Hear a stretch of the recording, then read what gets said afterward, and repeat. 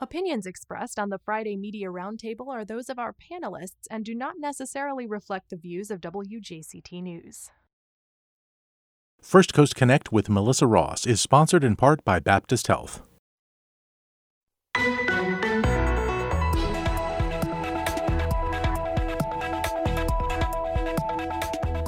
Election day is less than 3 weeks away, and a new poll has Democrat Donna Deegan ahead of her competitors in the mayoral race.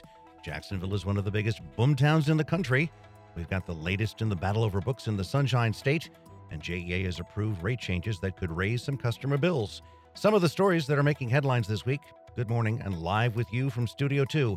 I'm Dan Scanlon sitting in for Melissa Ross, and this is First Coast Connect, and thanks for listening. Just ahead, all of the week's top stories on our Friday Roundtable. And don't forget to call in with your comments to 549-2937. Later, we'll have a preview of this weekend's Amelia Island Concours d'Elegance. But first this hour, it's Friday, and here to round up all the week's news, we welcome Charles Griggs in studio. Good morning. News 4 Jax reporter Joe McLean, also next to me. Good morning. We've got Nikisha Williams of Jacksonville Today. Hey, Dan. Hi Hey, there. Jacksonville. And Shelton Hull will join us from Folio Weekly very soon. So remember, give us a yell at 549-2937 as we talk about these top stories. So let's get with our top story first. Again, Democrat Donna Deegan holds a commanding lead in the race for Jacksonville mayor, but so many people are still undecided in the election that it's really anyone's game, according to a new poll from the University of Florida. Among registered voters who are likely to vote in the March 21st election, 37% said they'll vote for Deegan, far more than the next highest candidate. That's Republican Daniel Davis with 20%. Al Ferraro, the Republican, has 8%. Democrat Audrey Gibson has 7%. Republican Leanna Cumber has 5%. Omega Allen with no party affiliation, 1%. And Republican Frank Kiesler also with 1%. Here's the big number, though. A whopping 22% say they still don't know who they're voting for. So as we wait your comments at 549-2937, let's just open it up. Charlie, first of all, I think that 22% unknown is the big question mark here. What's your thoughts? It is, and it should play a factor down the road. But from what I understand, that many of these, the 22%, are Republicans who hadn't figured themselves out yet. So that number is likely not to have much of an impact on Donna Deegan's numbers at this point. Here we are, just a few days away from early voting, and we're about to hit the rubber's about to hit the road here. We'll be able to tell some things here in just a few weeks. But at this point, Deegan seems to be, having the most success capitalizing on her name recognition. She's, creating a gap with that while reassuring voters that her personality is sort of the thing that is carrying her. And it'll be interesting to see if she's able to turn her name recognition into, how people kind of comport that into her ability to lead the city of Jacksonville. So, Well, Nikisha, let me ask you this. I mean, obviously, we've seen a lot of ads for Cumber and Daniel Davis and some attack ads from those darker websites. And then suddenly Donna shows up with a somewhat issue-oriented, very calm commercial. So what are your thoughts as to what might be affecting this voter reaction in the poll? I mean, Donna Deegan is a legend in the city of Jacksonville. People know who she is. They recognize the name. They recognize the face, not just from all of her years in television. In full disclosure, I used to work with her at First Coast News, but also from all the work that she's done philanthropically through breast cancer. And a lot of people have connected with her site. They've participated in the marathon that takes place every year in downtown Jacksonville. Secondly, with all of the mudslinging between Cumber and Davis and talking about suing each other and the JEA mess, people are really sick of the nasty politics. And so somebody coming out and being an adult about how they want to run the city and not necessarily fighting with the other members they're running against is a welcome relief and a reprieve. However, as Charles said, the 22% that are still undecided, I don't really think those are people that are undecided. I think those are people who don't want to say who they're voting for whatever reason. We saw that in 2016 nationally in the presidential election. And so I am encouraged by Deegan taking a front-running position, but that doesn't mean that, Election Day there couldn't be upsets because of the big number of undecideds either. News for Jax reporter Joe McLean, what do you think? I mean, obviously, a latecomer onto the air with the commercial is Donna, but it's a fact-based, or for her, a fact-based, and very calm, issue-oriented versus Dirty Dan, all the others. So what do you think? Is that 22% on the fence, don't want to talk, split down the middle? I legitimately think because, I mean, they answered the poll that they at least I mean, I have a little bit of a different opinion. I think they probably are a little bit more undecided. I would probably agree with the idea that it's likely due to what we're seeing mostly play out in public in these media buys is Daniel Davis, Leanna Cumber slug match, just down in the mud, absolute lawsuit spurring ad fight, whereas Donna Deegan is successfully kind of using her name recognition in ads and sort of having a more positive spin, and I think that's affecting those other candidates too, because we're seeing more positive spots for Daniel Davis. It seems like there's been some tack changing, but I do want to say I want to throw a little bit of cold water on the idea of this type of poll. Nothing against UNF or anything like that, but polls like this do give the perception that this is sort of a race, that it's a down the track sort of horse race, and someone's ahead and someone's eking out. In a way, maybe that there's changes in opinion, but just speaking on behalf of sort of how News4Jax is changing the way we use polls, we're, I think, steering more clear of outright just reporting that Donna Deegan is ahead of the other candidates, just because of that reason, just because the only poll that really matters is the one when people are actually checking the box, and the rest of it is just sort of, it's great to talk about it, and certainly it's worth studying, but really that information that comes out of polls should be mainly used by the campaigns to adjust their message, to change their strategy. And so, I mean, again, if you like reading polls, we love talking about them. But I think I just want to throw a little bit of cold water on that as something that it is an indicator of what's going to happen on Election Day. Well, before we get to the phone calls, before we get to Shelton, obviously Channel 4 is going to let everybody see these candidates on March 8th, yes, on News4Jax and News4Jax Plus. Thank you for setting me up for the plug. Kent Justice is going to be with the 7 of the mayoral candidates and putting questions to them for an hour. So that should be a great debate. And I mean, Kent always does a fantastic job. And Shelton, here are 7 candidates. You can sit at home with your popcorn and watch, or if you were lucky enough to get a ticket, you can be at JU. I believe that's where it is. This could change the perception or the response to the next poll, because finally everybody, not just those few who make it to those debates, can see and hear what these people have to say, right? Absolutely. It certainly could. That 22% undecided is, almost as much as what the actual voter turnout is likely to be in March. The fact that 75% of the people in the city are sick of politics and don't really have any faith in any of our elected leaders is itself a big factor here. Another is that the old way of covering politics in this country doesn't work anymore. Polls are not an effective barometer of a candidate's strength, and neither is fundraising. Now, as far as these dirty ads or these attack ads between Davis and Cumber, they've worked. They've both done well in the polls, and they've done well in fundraising by going at each other, because as we'll get to, the local media narrative, which I think we all kind of bought into, the idea of it being a Davis versus Cumber horse race, that worked to their benefit. Donna, for a while, the only way Donna was going to even get on TV is if Davis or Cumber punched one or the other while wearing a Donna T-shirt. Now that she's introducing a commercial, the takeaway is, wow, she's so nice. She's not as mean as the rest of these people.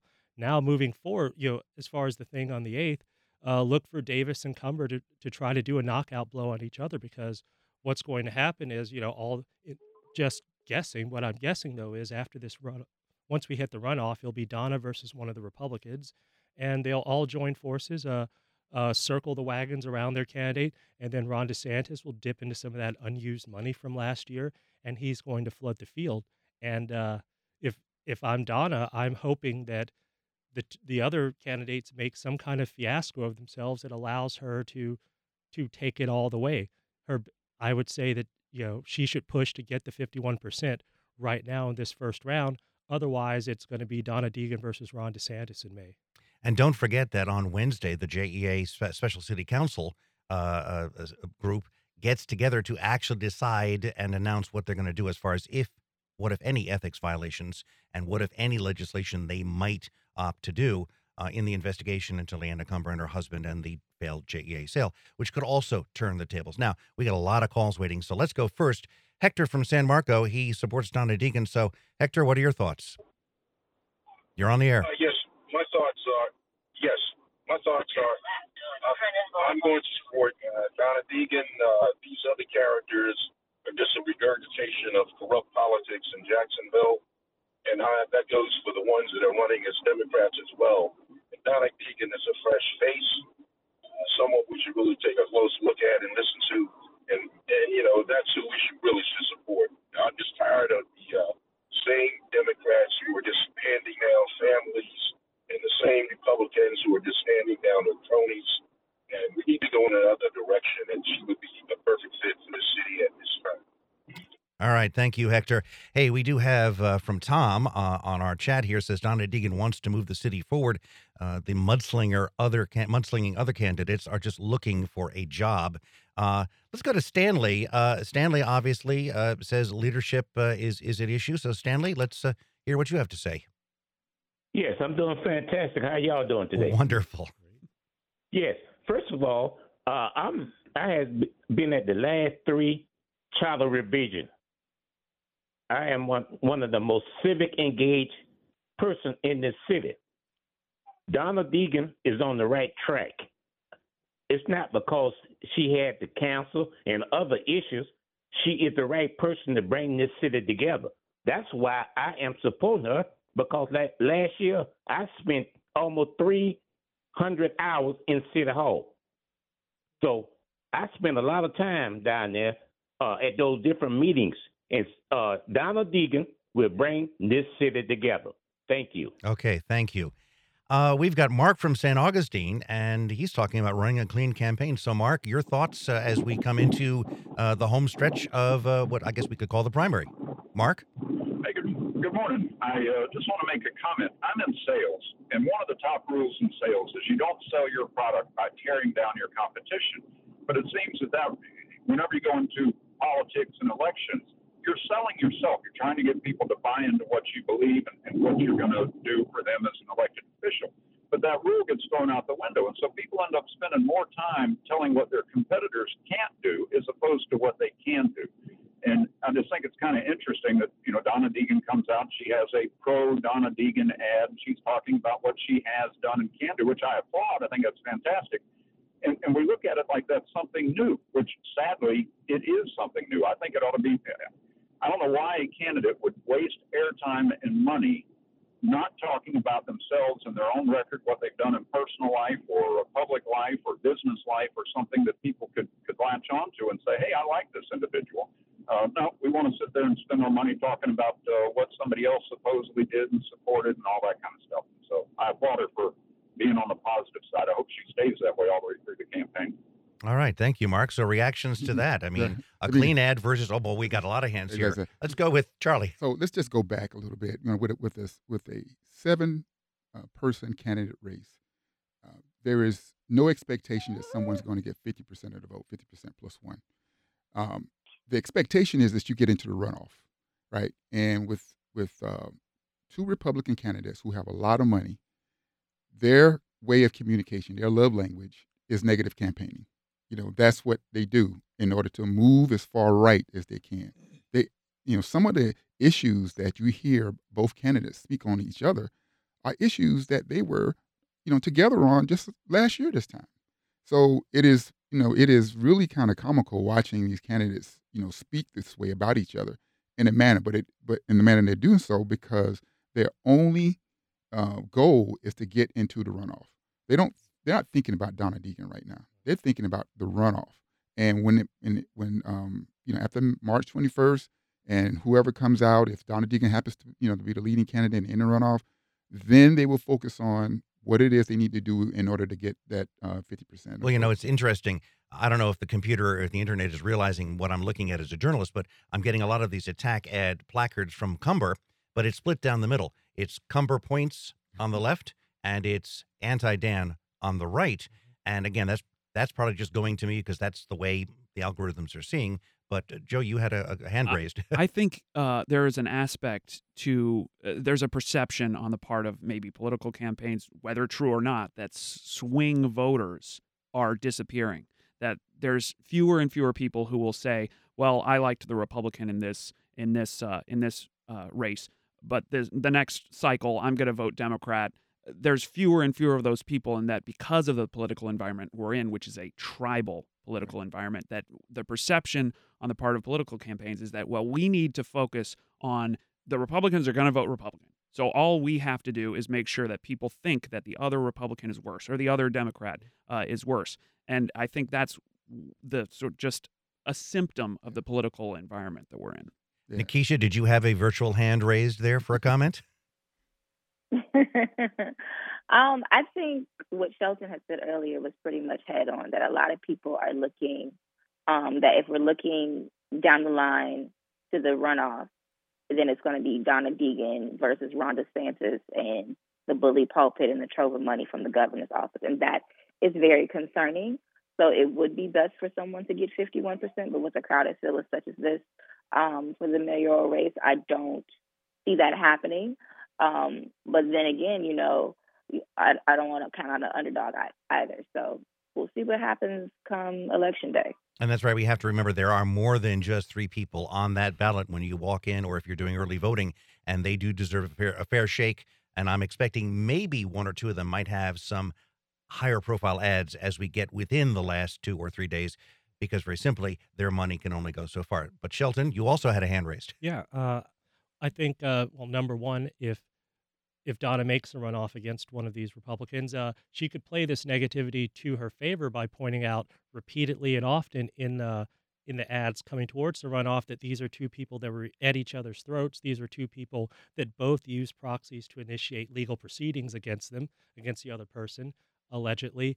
And they're going to come in and part of taking that DeSantis money, there's no such thing as free money, and part of that will come with the expectation that they campaign in the DeSantis style. If they want to come out and say, well, Donna's a really nice person, but I think I'm the best to lead the city, that's one thing, but that's not what they do. You ask John Rutherford, he when Donna got 30% against him a couple of years ago, some people wanted him to go dirty, but he, being someone from here, as opposed to these DeSantis people, they'll be pushing them around. If you go negative on Donna, you could face a very strong backlash given how much a personal connection she has with this community.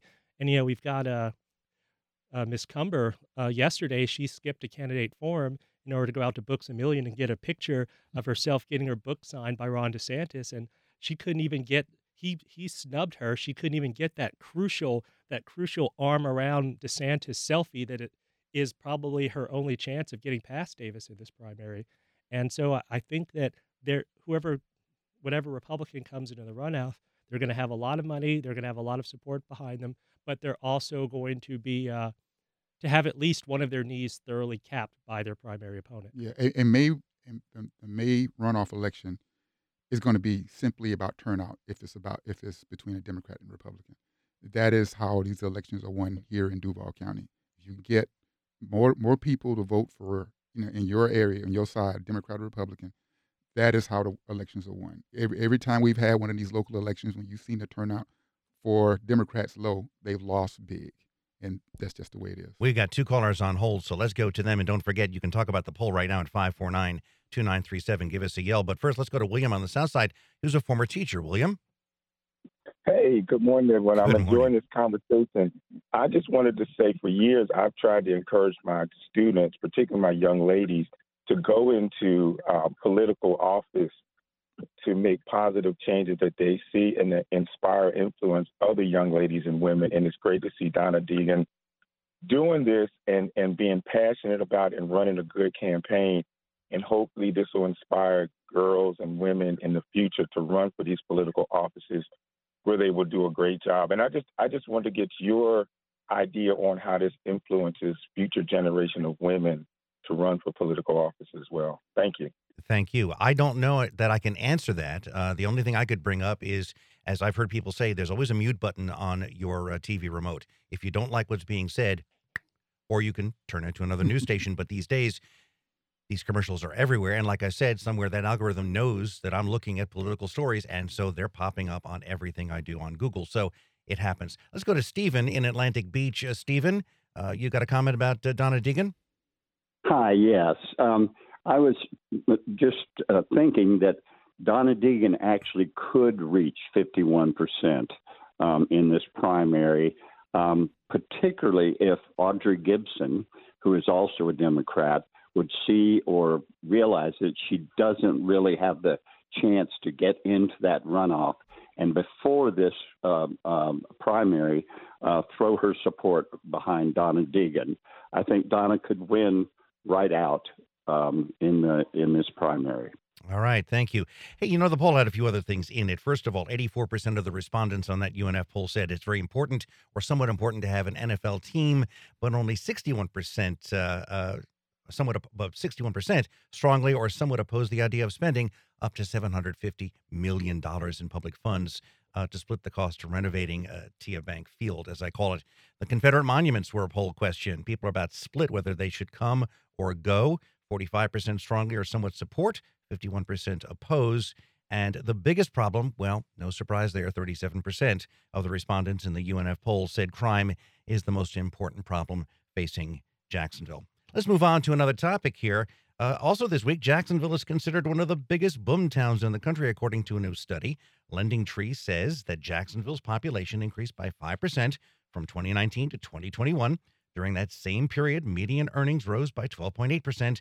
And with 600 new jobs coming to the area, that growth is expected to continue for the time being. So, Boomtown sounds like a rock and roll band name. Actually, it is sort of.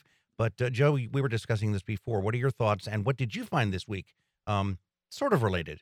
Well, yeah. So this came from this report on Jacksonville being one of the biggest boom towns came from data that was drawn from the Bureau of Labor Statistics, the American Community Survey, and of course the U.S. Census Bureau.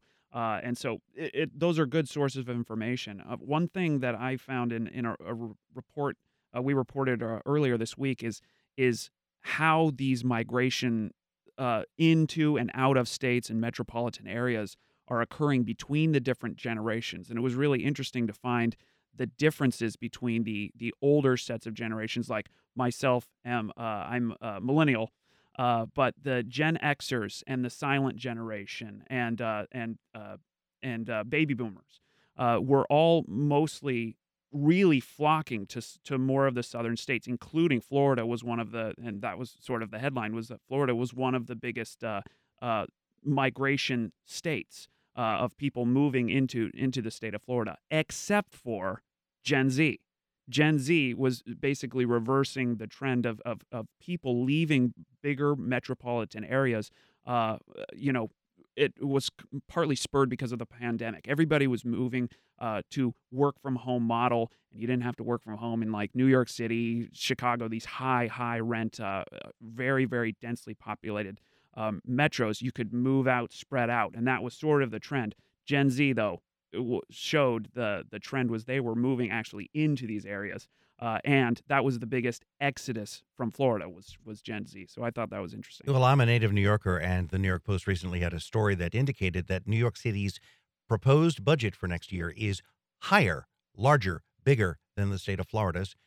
They're cracking down on speed limits. It's costing more to live in New York City. So if I were still living there, I'd be coming down south too, because I have a bigger house, a 2-car garage, and a bigger front lawn than I could ever afford in New York City.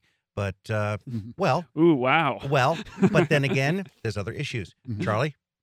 Well, I would say that, there was a time when, and that time may still be existing, we're certainly still on the cusp, as they say, that, you could come to Jacksonville and earn a decent wage and have a decent cost of living, whether that was housing, transportation.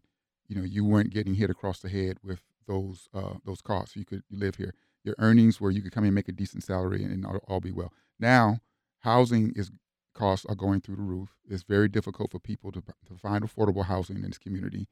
And because of that, I don't know how long we're going to be one of those biggest boom towns, if we don't get this housing crisis solved, it won't matter how much people are earning because they won't be able to keep up. It's getting bad. It's bad and it's getting worse in that respect. So that's the main issue. That's one of the main issues that we have to deal with in order to keep the momentum going and remain one of those cities on the cusp. Although my wife found gas for $2 a gallon yesterday, so there is some good news out there. Shelton? Sure. With as far as those demographic trends, you pointed out, like the lack of Gen Z and whatnot. To a certain extent, whether the people coming here, the people not coming here, I think both are somewhat influenced by politics. When the pandemic happened, Ron DeSantis took a big risk by keeping the state open, defying the mandates and whatnot. And yeah, of course, a lot of people died, but we also made a lot of money. And in Florida, it works out just fine. Plus, as a result of these demographic changes, Florida is majority Republican for the first time in quite some time. The Jacksonville, for decades, one of our biggest problems, ironically, was our sheer physical size. The size of our landmass. People, if you took everything happening in Jacksonville and you put it in a space that was half the physical size, we'd be booming even more than we are. People, and so a lot of the young people, they want fast times. It's like when we had the Super Bowl here in 2005, and you had national media openly complaining about the lack of illegal things to do. But now, as we see with these trends and people coming in, and this is something that the next mayor, whoever they are, can really make use of, we can start to use that physical size to our advantage, because there are very few large metro areas in the country, especially in the South, that can comfortably fit in more people. Like if you want to move to Atlanta, unless you got a felony on your record, forget about it. Look, I remember moving here many years ago, and the only thing I could find about it was that it was the largest city in land size in the continental U.S. There's still wide open spaces. Drive 295 right now. Drive I-10. Look around. There's wide open spots. Somebody owns those. Somebody's ready and waiting to sell to the next highest bidder to put in the next apartment complex that's going to cost you more money than you can afford. I did a film shoot recently in an apartment complex. I would have killed to have lived there when I was single. I could not have afforded to live there now, then, or ever with the amenities. I didn't even ask. So, but you're fine with your 2-car garage, though. Now. Which is yes. But again, I bought that house 30 years ago. Right. Yeah. Which I probably couldn't do today. So, Nikisha, any thoughts to you as to the boomtown reputation that the city has? Yeah, I mean, the South has a lot to offer. You're a native New Yorker. I'm a native from Chicago. But I think there are a lot of different factors at play. The South is cheaper to live in generally. However, when it comes in terms of salary for your entry-level positions, they are often lower than they are in, those densely populated cities like in New York or Chicago or even LA. So when you think about boomtown, it's about who has access to that boomtown. And it's people who are working remote jobs with high salaries so they can do them anywhere. And then they have chosen to do them in a place like Jacksonville because, there's no snow, it's great weather, whatever the reason. Politics also plays a factor into it. And that Shelton mentioned, we have a large Republican majority in the state of Florida for the first time because during the pandemic, with the state being open and so many tech workers, business owners, entrepreneurs flocking to the state of Florida, the city of Miami specifically, they brought with them their businesses, they brought with them their money, and they brought with them their politics. And it's showing in how the shape has been influenced. And I think when you look at Gen Z that is leaving the state of Florida, it's because of the policies. I've even considered, how long can I live in this state? How long can I live in this city with the way that we are doing education in this state? It's not tenable. So, there are a lot of different factors at play, but with the housing crisis as it is and wages pretty stagnant, unless you are in one of those industries where it's remote work and you have a large salary that can afford you the lifestyle. The boomtown is now, it's cute, it's great, but is it sustainable? And I think that's the real question. And I don't think that the infrastructure is there to sustain it in wages, in policy, and in many other ways. And you're right. You and I both come from cities where we could walk a few blocks and grab mass transit and get anywhere. Here, nice bus system we've got, but it doesn't reach everywhere. And some of those new subdivisions, like where I live, is a 30-year-old subdivision. I'd have a long walk to the nearest bus stop if I didn't have a car. So that's mass transit that gets you to your job and to your shopping is a necessity in a boomtown, and only X amount of people here do indeed have that. We have time for one last call on this, so we've got Jessica from Green Cove Springs. Jessica, your thoughts? Hey, so I just moved out here right before COVID, coming from Colorado Springs, and I was a huge advocate for affordable housing. We were having a massive crisis out there, and I'm seeing the same thing repeat out here. They were having it due to the legalization of weed. It was dubbed the green rush. But out here, we don't have near as much, I want to say, attention to the issue, but that's not the right. But like, we don't have as many programs, and Jacksonville's dealing with surrounding counties like my county, Clay County. There's next to nothing out here but housing developments, no resources. So I don't know what Jacksonville's doing about that. All right. I thank you for that. Well, it's, anywhere you drive, go along Butler Boulevard, go anywhere, you'll see suddenly the wooden framework of a 3-story condo going up. And there you've got a roadway. There you've got bus systems. There you've got a libraries next to you. You've got a large shopping center. Everything you need is there, almost within biking distance, although I think on some of these roads it's dangerous, no joke, with our pedestrian and our bicycle fatality rate, to tackle that. Historically so. And I do understand that because I used to cover that stuff too.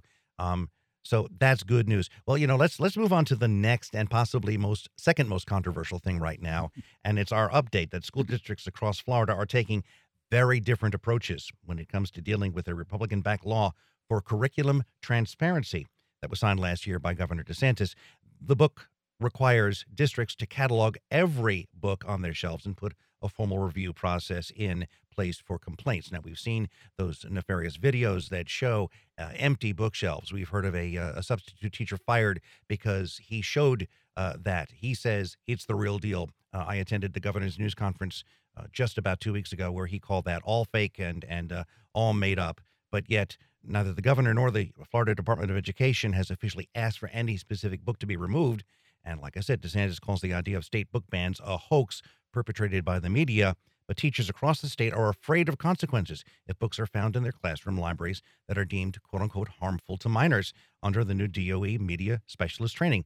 And according to that training, a teacher can be charged with a 3rd-degree felony if materials are found to be harmful to minors. And that's the big scare for some teachers.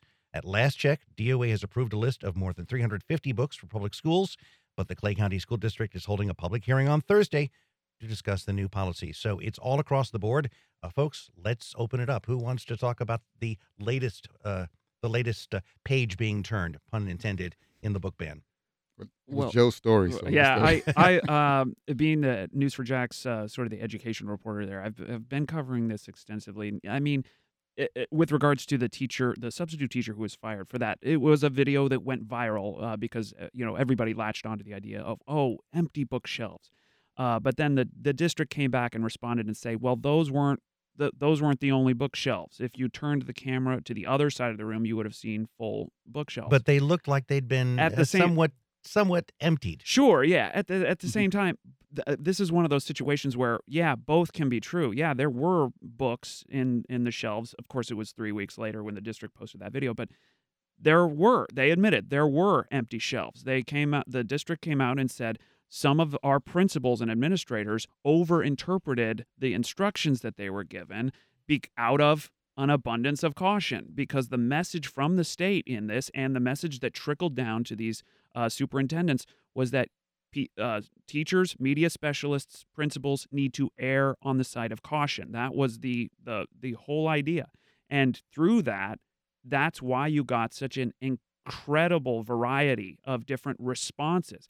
And then the other variable that needs to be mentioned is different districts have different resources. Union County has a lot different resources than St. John's, and St. John's has a lot different resources than Duval. Duval County was working with 60 some odd media specialists for 150 schools across the district. So they were basically strapped for that, when a lot of districts have a media specialist in every classroom. So it's more complicated than the schools are banning books or no, that's just a media narrative. There's a lot more variables than just that binary. It could just be simply some teachers saying, I don't want to deal with this headache, so I'll just dump everything and give it to Goodwill. and that way I don't have to worry about anybody nosying around. And So, one go more on. thing. One more thing I wanted to say was that when I talk to people about this, who are really like looking at the issue, I mean, no one has found pornography in a school library or a media center. No one has. I mean, I haven't really heard any, concrete example of a book that was demonstrably harmful for kids that was on. Because if that were the case, there'd be reports. I'd be the first to report that.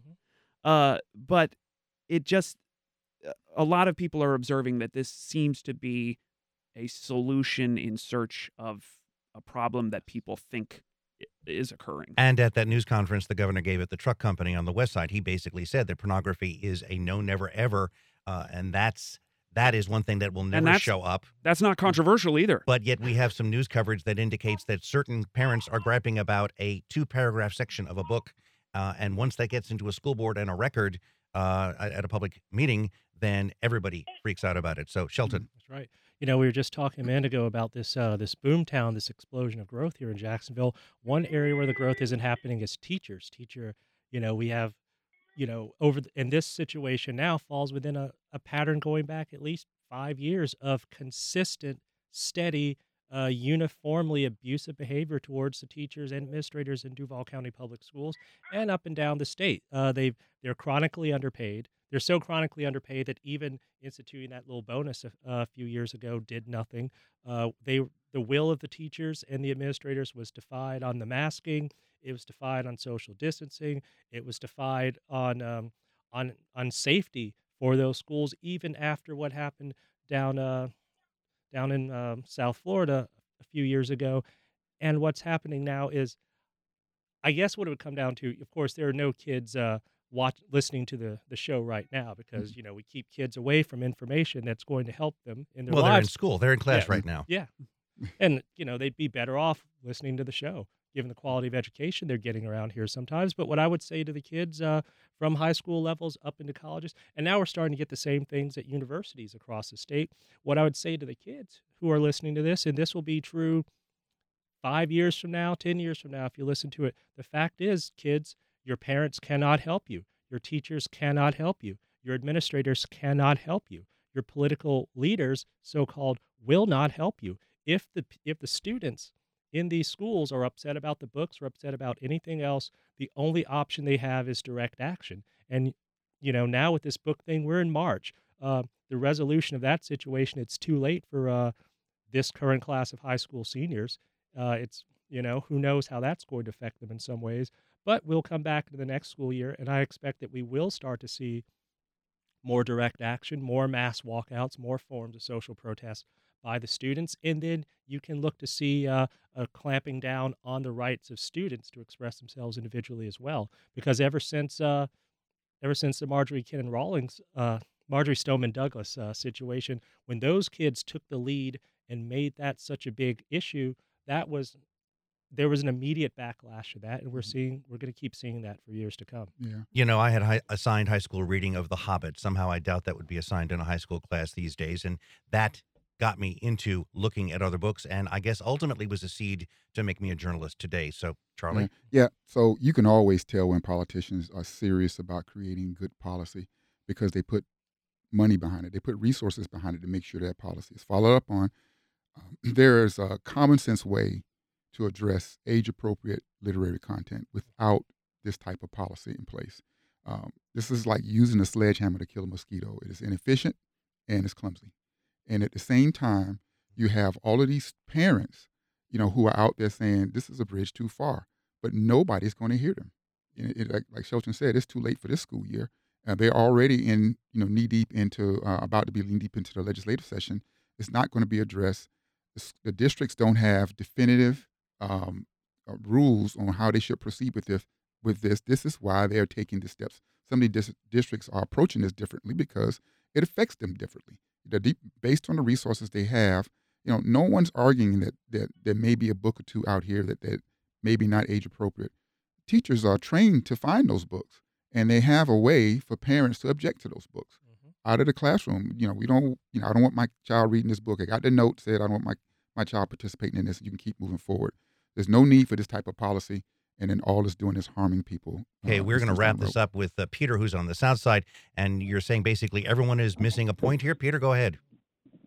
Yes, I think the real point to me is that individual parents who possibly don't even have a high school education are telling teachers and the school districts what books all the kids should not be reading, or at least none of the kids. I don't mind them saying, I don't want my kid reading this book, but I do have an issue with them deciding what all the kids in the classroom should and should not read. That was my comment. All right. Thank you, Peter. Well, let's just move on to our last big topic. And here we were discussing about prices going up in Boomtown. In case you didn't hear, the JEA board on Tuesday approved rate changes, which for some could mean a lower bill, but others, particularly those on a budget, the bill could go up. This was done 1 month before the JEA folks moved into their new headquarters. And apparently it has to do with the base rate jumping from $5.50 a month to $15, but that'll be offset by the fuel charge, which is coming down. So some folks who are lower income and, well, whatever, who wants to jump in on how some people will pay more and less with about a minute or so to go? Well, essentially, people do need to understand that their bill is in several sections. There's the administrative, there's the service rate, and then there's the fuel cost. The fuel cost, which they say they expect to go down over the next month. That's a variable, though. The other part, the service, the administrative, the first part, that's what will be going up. So going up, probably yes. The fuel cost offsetting that, maybe. So cold showers, everyone. Shelton? Yeah, bikini season is coming up, and at this point in my life, I've given up on having the six-pack abs, and I'm just going to put a solar panel across my torso and save a little money that way. Okay. Yeah, Charlie? I think that ratepayers expect progress, and they understand that there will be rate increases. I think that they appreciate transparency about this. At the same time, they kind of scratch their head when they hear about JEA spending, or not spending, but allocating dollars for other projects and in-kind services those services could be coming back to the ratepayers. And Nikisha, back in the good old days, JEA used to say that they were the cheapest rate in Florida. Thoughts now, as a mother out there with a child nearby, as I can hear? Yes. That was a one-time brag, and it no longer holds true. The question is, when I think it's interesting how companies pass on increases when they get increases, but they never pass on savings when they start saving money on fuel costs. And so I think that's the biggest question. If rates for them go down, will they lower everyone else's rates, or will they still keep trying to cash in on their customers? That is a question for another show somewhere. Maybe we'll bring some JEA folks in to talk. Now it is time for our much-awaited lightning round. And here's where I ask the gang that's here and on phone, what are their top fun and frolicsome things to talk about? I can go first, and I want to plug again the News4JAX mayoral debate. 7 mayoral candidates are going to be questioned by News4JAX anchor Kent Justice, March 8th, 8 p.m. Mark your calendars. It's going to be a can't miss if you're a voting citizen of Jacksonville. Nikisha, what do you say? Still in the same vein, I will be giving the keynote speech at the Democratic Women Information Network event tomorrow at WJCT Studios, talking about the election and campaign and the reasons to vote. Not who you should vote for, but why you should vote. So if you're thinking about not voting, maybe come to that event tomorrow at WJCT from 4 to 6. And my esteemed colleagues on my left, Shelton? We've had a lot of fun things going on this year and a lot of fun things yet to come. But as citizens of this city, no more fun until after this first round of elections. You sit down and do your homework and figure things out. All these 19 city council seats, it's very important. You won't be asked again. And Charlie? Yeah, this one might not be so much fun to bloggers and people who write about politics. This is Senate Bill 1316. It's been filed by State Senator Jason Broder, who is requiring bloggers to writing about government officials to register with the Florida Office of Legislative Services or that Commission on Ethics. That's anyone who's writing about the governor or anyone in the cabinet or any elected officials. So No. Good luck with that. I could see a lawsuit coming on that one, but we shall see how far it gets. Big mismatch. Well, that's it. I want to thank my esteemed colleagues here. This has been a blast. This is my first time doing the Florida Great job. Roundup, and with guys that I hang out, men and women that I hang out with a lot, out on the front line as well as in here. So, Media Roundtable. Yeah. Sorry. So, thank you everybody for being here. So, thank you. Thank you. Appreciate it. Dan. Great All job. right. And don't forget the Florida Roundup today at noon. We have a preview of the upcoming legislative session, and then don't forget on this week's What's Health Got to Do with It. We'll take a look at how healthcare providers are helping victims of human trafficking. Tune in tomorrow at 4 p.m. and Sunday at 9 p.m. In a moment, we'll be right back.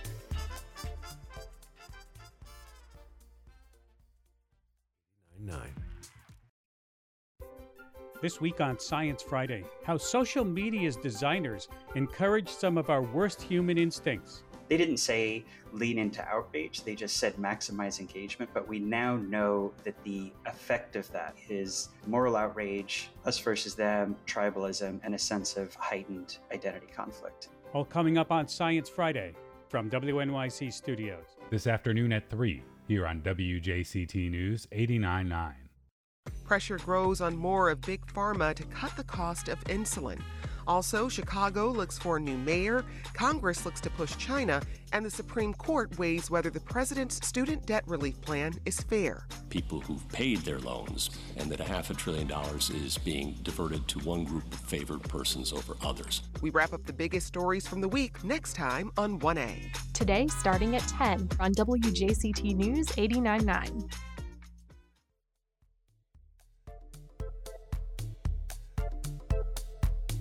Well, get your motor running and head out on the highway because for the 28th year in a row, a lovely little corner of Nassau County known as Amelia Island is going to be home to the Amelia, a legendary and iconic Concours d'Elegance with 250 classic cars, race cars, specialty interest vehicles. And for you NASCAR fans, the honoree is Jeff Gordon. Yes, the Rainbow Warrior himself, and along with his former crew chief, Ray Evernham, going to be hanging out on the field with a whole bunch of amazing people, amazing cars. In fact, at 8 o'clock or so this morning, many of those Concours cars went for their annual road tour of Amelia Island. And then if you happen to be around Center Street in Fernandina Beach, they'll be parking there so you can take a look at some amazing cars. But we are lucky to have with us Chris Brewer, who is the guy in charge of public affairs for the Hagerty Concours events, including the Amelia, because Hagerty did purchase the Amelia back about 2 years ago from Bill Warner, who founded it back in the mid-'90s. So, Chris, good morning to you. Hey, good morning, Dan. Thanks for having me on. Well, I'm a car guy. You're a car guy. We see each other a lot at Caffeine and Octane, which you also do once a month, except for March, at the Avenues Mall, which fills one whole side of that place with amazing cars. But now this weekend, the Ritz-Carlton, the golf course at Amelia Island, both sides of the street, is going to be filled with a lot more. So you tell me, what are we starting to see today? What do we see on Saturday? And what do we see on Sunday?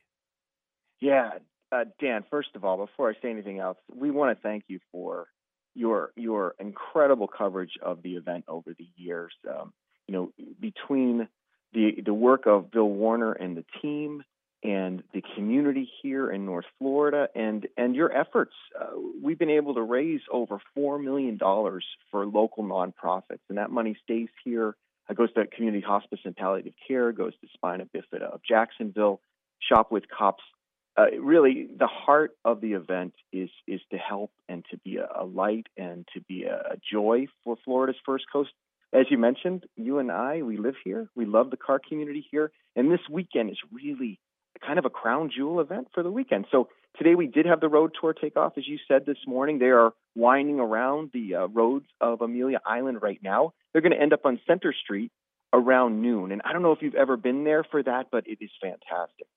I do have actually a photo taken from the post office of that from a year or two ago, and there's everything from microcars to honest-to-goodness race cars that are being allowed with FHB escort on the street. And I'll tell you, I actually got to drive a famous race car, Old Yeller, years ago in Dan Gurney's seat in the rain just before it embarked, and I actually got the tail out in the rain with that Nailhead Buick. So it's amazing what you see. And these cars, if there's a tie on Sunday, the cars that did the road tour get a little extra nudge from Concord Judging. But that's not all. I mean, tomorrow, Saturday, the community comes to Amelia Island. Yeah. So tomorrow's event is called Cars and Community from 9 to 1.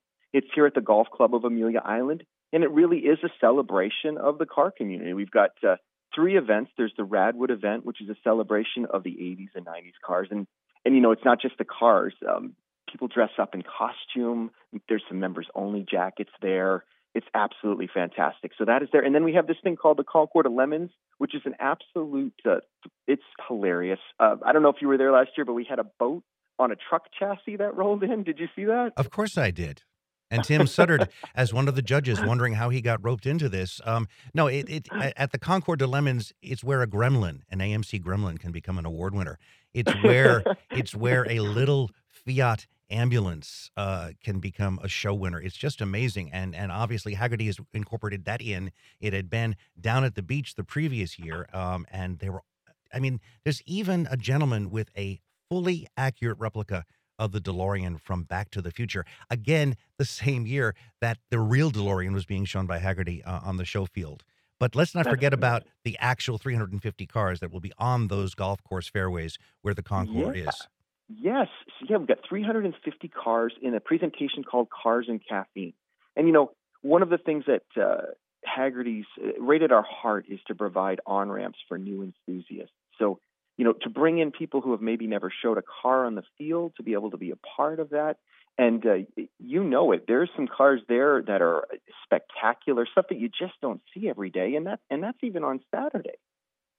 And now we come to Sunday, which is from 9:30 to 4:30, I believe. Jeff Gordon is the honoree. There's a beautiful corner of the fairways that has a lot of his famous race cars. But then we've got the Forgotten Fiberglass. We've got the 100th anniversary of Le Mans. There'll be some amazing race cars. And then Amelia has always been good at bringing in those V12 and V16 American and European classics from the 20s and 30s that run silently and are just multi-million-dollar cars. Everything from pre-war to the latest modern supercars will be represented on the field. It's there's really something there for everybody. You and I, we look forward to this all year long. I'm going to say it. It's kind of like the Super Bowl of automotive events. It's the thing that we look forward to the most. And I tell you, we're both very, very tied in with the Florida's First Coast and the automotive scene, which is very exciting and very alive and very thriving.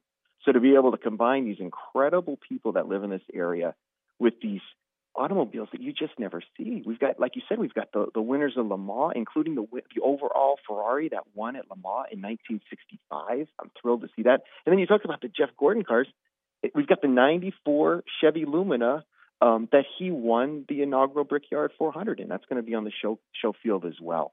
Well, I'll be hanging out there definitely. And you tell me, what's the website again to access tickets and more information? Yeah, folks can still buy tickets at ameliaconcours.com. And I would highly suggest buying tickets ahead of time because it saves you time in the line when you get here. Well, I will be there Saturday. I will be there Sunday. I'll be covering it for WJCT News, and we'll have some nice photos and a video. That's Chris Brewer. He's the guy in charge of the PR for Hagerty and all of its wonderful Concours d'Elegances. And I will see you soon, Chris. Really looking forward to it. All right, and here we go. This has been First Coast Connect on WJCT. David Luckin is our executive producer. Our senior producer is Heather Schatz. Brendan Rivers is our producer. Our director is Isabella De Silva, with technical help from Morning Edition host Michelle Corum. Got questions or comments about First Coast Connect? Send an email to firstcoastconnect@wjct.org. It's been a blast doing this show. I'm Dan Scanlon, and you're listening to First Coast Connect on WJCT News 89.9 Jacksonville. Have a very, very great weekend.